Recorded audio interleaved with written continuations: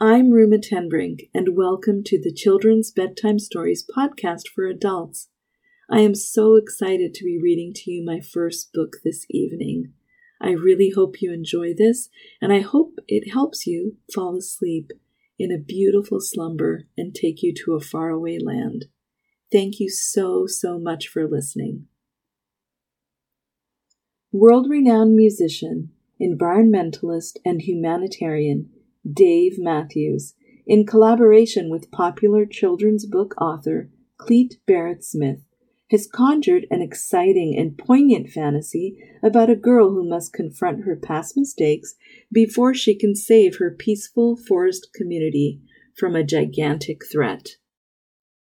I am honored to read to you If We Were Giants. Little voices can have a huge impact.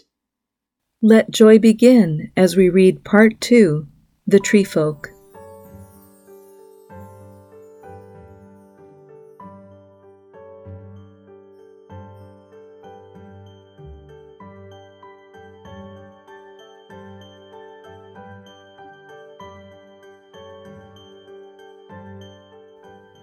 Chapter 18.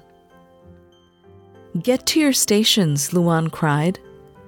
The rest of the gang scurried about, scrambling up trees and placing themselves at various positions around the huge puppet. Luan grabbed Kira's hand and pulled her into the forest. They climbed a tree above and behind the giant's head, so Kira could peek through the leaves and have a good view of what was happening below. When he found the perfect vantage point, Luan took Kira by the shoulders and slowly lowered her to a seat on a wide branch. He bent over and peered into her eyes. Look, I know this is scary for you. I don't pretend to understand or know why, because you have never told me anything about you, before you came here. But I trust you. I believe you have a good reason to be afraid of these hunters. Okay? Kira nodded, grateful he wasn't pressing her for more information. So please trust me. We've been practicing all week, while you've been resting. So even though I know these men spook you, will you be able to stay while they approach? Watch what happens? She looked past him, saw that the takers were already halfway across the river, the whole crew pulling hand over hand to ferry the raft across the sluggish but steady current. Digging her fingernails into the branch she was sitting on, she took a deep breath. I will. He leaned in and gave her a big hug. I'm proud of you. Proud of her for what? Not fainting?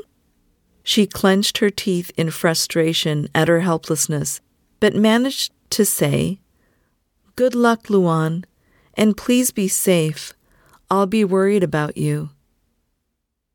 He waggled his eyebrows at her. Those hunters are the ones who have to worry. Luan turned and hopped down a few branches until he was directly behind the mouth of the giant puppet. He looked around at everyone else, already at their stations, exchanging nods and silent signals of encouragement. They were ready.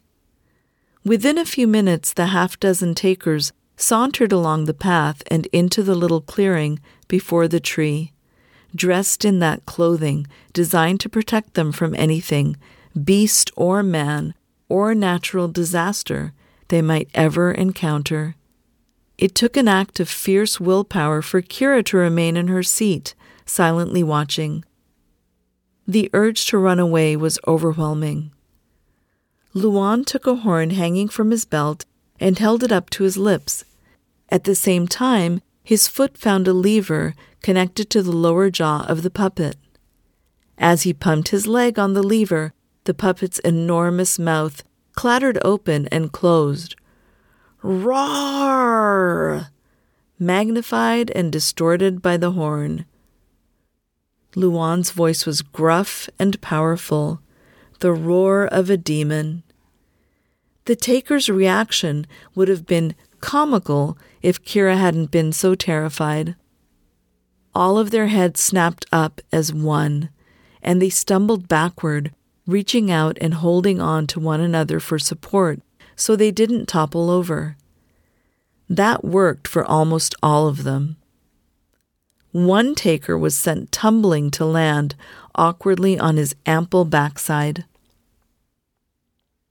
As he scrambled to his feet, that taker and all the others withdrew those long weapons from the coverings that were belted to their waists, flicking them open to expose the slender silver blades.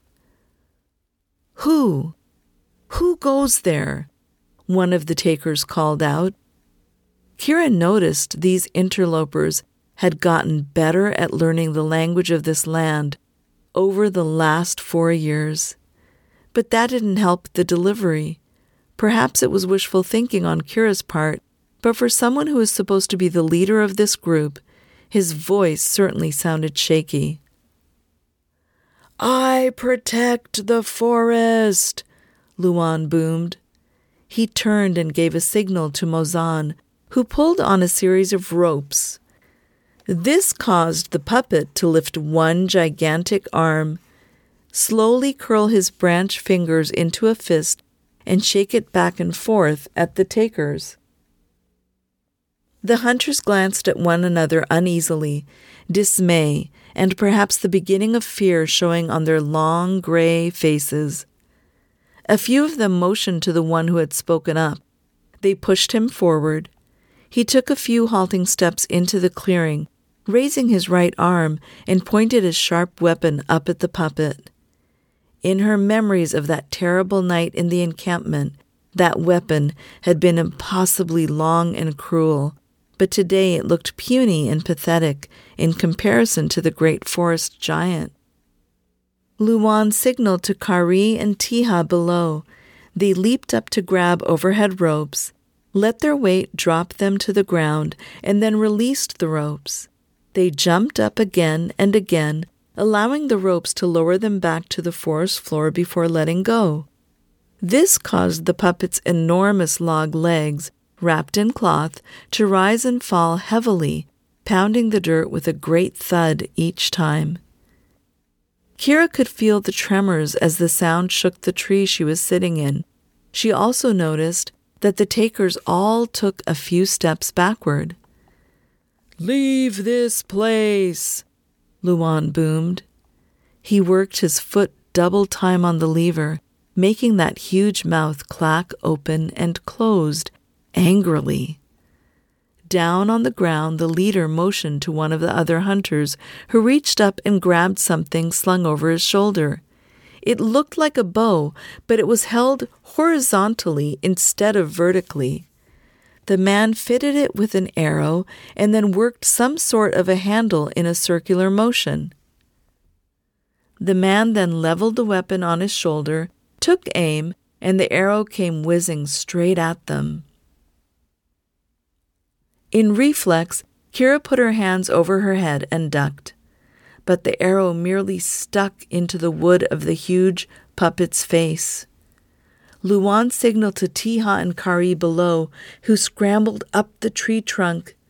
Mohan furiously worked at his ropes, and the giant's arm bent backward until it disappeared through the screen of leaves. Kari and Tiha grabbed a big rock, roughly the size of a half-grown pig, that had been stashed in the crook of a tree branch. They each put both arms under and strained to lift it. While they were doing that, Mozan worked a lever that brought the arm back farther and farther, and Makina came over to cinch it tight with a length of rope. When Kari and Tiha set the rock into the puppet's branch fingers, Kira finally figured out what they were doing. The giant's wooden arm had been designed to throw. Like a weapon she had heard about in stories from long ago, a catapult. Mozan removed a slender cutting stone from his belt and whacked at the rope, severing it in one blow. The arm exploded forward, ripping through the leaves and launching the big rock into the air. It happened so fast, the takers didn't have time to scatter. the rock sailed across the clearing and smashed down on the foot of the hunter who had shot the arrow. Ah! His howl of pain tore through the forest. The man desperately tried to move, to run away, but his foot was pinned to the earth. He turned his head and spat an unintelligible stream of words at the 5 men cowering in fear behind him. Kira was willing to bet that some of those were curses. Keeping their wide eyes trained on the giant lest he attack again, the takers dashed forward as a group. 3 of them extended their weapons toward the menace in front of them, while 2 others lifted the stone off their fellow hunter. His anguished screams of pain only increased as 2 men put his arms around their shoulders to carry him out. Luan had his friends draw the giant's arm back again. This time they filled the wooden grip with smaller rocks and sticker balls from the thorny bushes. "Never return!" The catapult arm whooshed forward, and the retreating takers were pelted with a shower of hard, sharp missiles. They cried out in pain and increased their pace, hustling to get back to their ferry. The kids in the tree waited breathlessly, watching from behind the leaves as the hunters made it to the raft, spilling weapons and the injured man clumsily onto the wooden surface. Luan's crew stifled giggles as the man cried out in pain and anger at his hunting mates. It wasn't until the raft had made it to the other side, well out of earshot, that Luan and his friends allowed themselves to cheer and hug and clap one another on the back. "You see?" Luan looked up at Kira, beaming. "I don't think we have to worry about seeing those takers around here ever again."